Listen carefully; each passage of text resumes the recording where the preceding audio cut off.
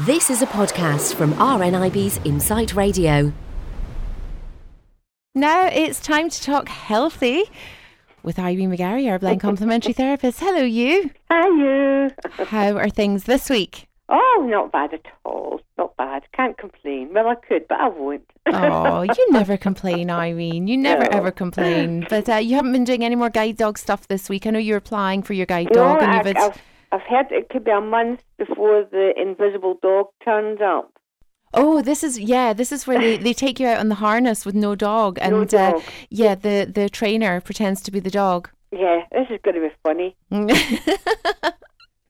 I'm going to be strict. Oh, are you? Listen, start as you mean to go on, Irene. That's what I say. See on demand.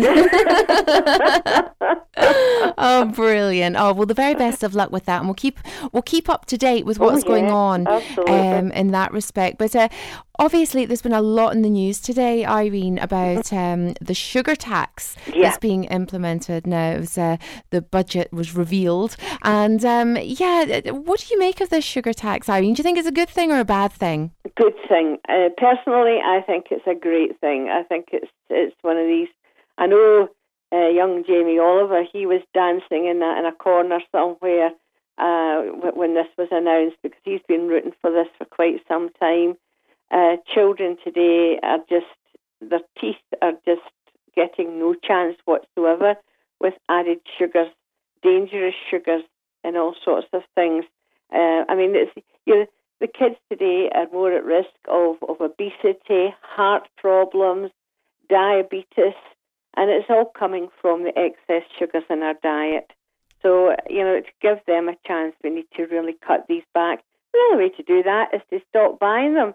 And a lot of, that's one way of saying, well, we can't afford this week, so you'll not be getting it. Well, it's one of those things that you don't know if it's going to sort of prevent people from buying it as such. I mean, we've seen with cigarettes over the years, Irene, people still will add on that extra 20p for their cigs. And it hasn't kind of, I suppose it's cut smoking down, but it hasn't completely stopped it. So I think people will be thinking, oh, it's only an extra few pennies. But I think it might actually kick the drinks companies into maybe trying to reformulate their ingredients now and their recipes, and there must be some other kind of way of sweetening that isn't so detrimental to your health, and that isn't also, a lot of people just don't like the taste of diet drinks. No, this can be a problem as well, but there are new natural flavourings coming out. There was one just recently, stevia, which is a complete plant sweetener. Now, it just takes one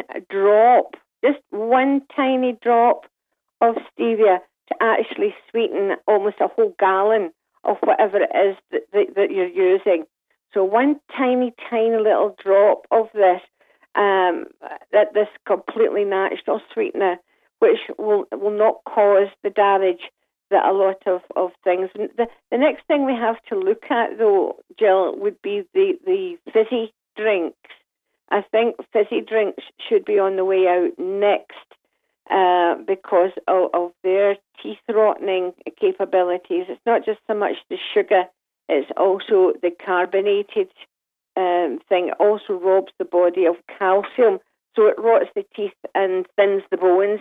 So that's the next thing to be looking at, is carbonated drinks. Well, it's funny just now is the main thing. It's funny you say that. I've heard quite a few debates, people saying, well, I'm diabetic and I need these sugary drinks if I go low in sugar, so I'm being taxed and it's not my fault. And there's other people that have said, well, I am a marathon runner and I use these kind of high glucose drinks to train and to keep my energy levels up. So now I'm being taxed for being healthy. I think, it's just, in some ways, it's a kind of no-win situation. There's always going to be people that are just not happy and complain about these things. But, personally, overall, being a diabetic myself, I would rather, for the amount of Lucozade or these glucose drinks that I would take for a hypo, which isn't that often, I'd rather pay a few extra pennies and let the people around me, friends, family, other people, benefit health-wise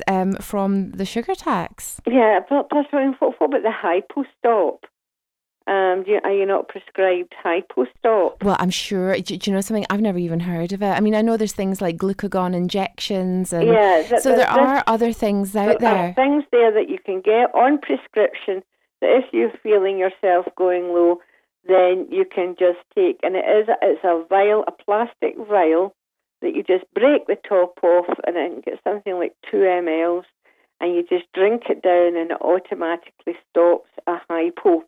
So, and that's on your, so because we don't pay for prescriptions, diabetics would get this for nothing.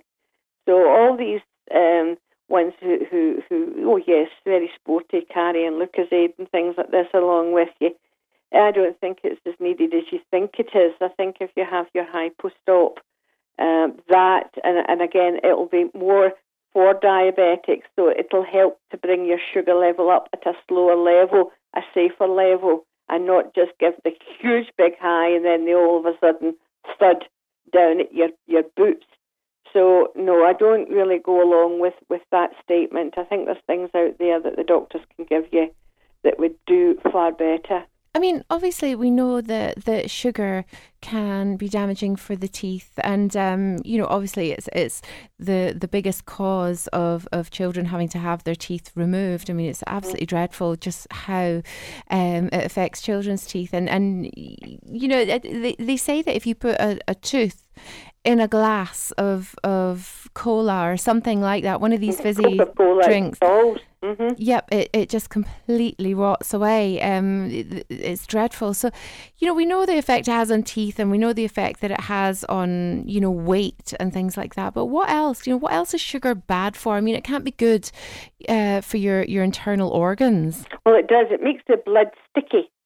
The liver will only store the sugar gets turned to glycogen. It gets turned to this other formulation to be stored in the body for energy.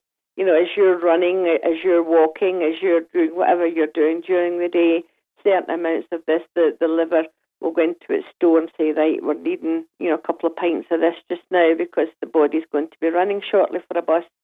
So it does all that, and it releases it, and whatever sugar you take in, it will turn it to its other form for storage. But anything in excess lays down as fat. It just turns to fat in the body. That's what it does. And then it affects like your fatty liver. You'll get your heart, the fat round about the heart, then all of the tissues as well. So you become obese, and from there you can become type 2 diabetic. Well, we know that sugar is... This is all from sugar. Sugar turns to fat. Any excess sugar in the body. Well, we know that sugar is extremely addictive. I mean, there's been programs on recently where you've seen celebrities, one of these reality programs, you've seen celebrities, yes, trying to get off the sugar. It's a very, very, very difficult thing to do, and it is like a proper addiction. But Irene, we've heard about things like stevia, which I've tried myself. It's not amazing, but you do get used to it very, very soon. Is there anything we can be taking supplementary-wise to kind of stop that sugar craving? Well, I mean, for children, it's very difficult. For children, you're going to have to look to more towards the fruit sugars. And the thing is, if you're going to get the children onto nice sweet fruit, things like apples and maybe sweet clementines and things like that, you're going to have to make sure they are nice and sweet, because the sour ones are very acidic. So, if you get a really sour orange, it's not as good for the body, believe it or not. It's not processed the same way, and it turns really acidic. But for kids, as I say, get them turned on to sweet vegetables like carrots and onto the grapes for fruits and melon, things like that. Adults, there's chocolate. The only good thing in chocolate is chromium. So if you take some chromium, if you're diabetic, be careful. Just take one tablet at a meal time, especially at tea time, but keep an eye on your blood sugar levels. Chromium stops the craving for chocolate, which is a good thing, Or there's the Bioforce craving essence. But you usually find chromium is really good for the craving of sweet things. Well, I'm sure that'll come as a great relief and a great help to many, many people that are addicted to sugar or just feel that they can't come off their fizzy drinks or their chocolate or whatever.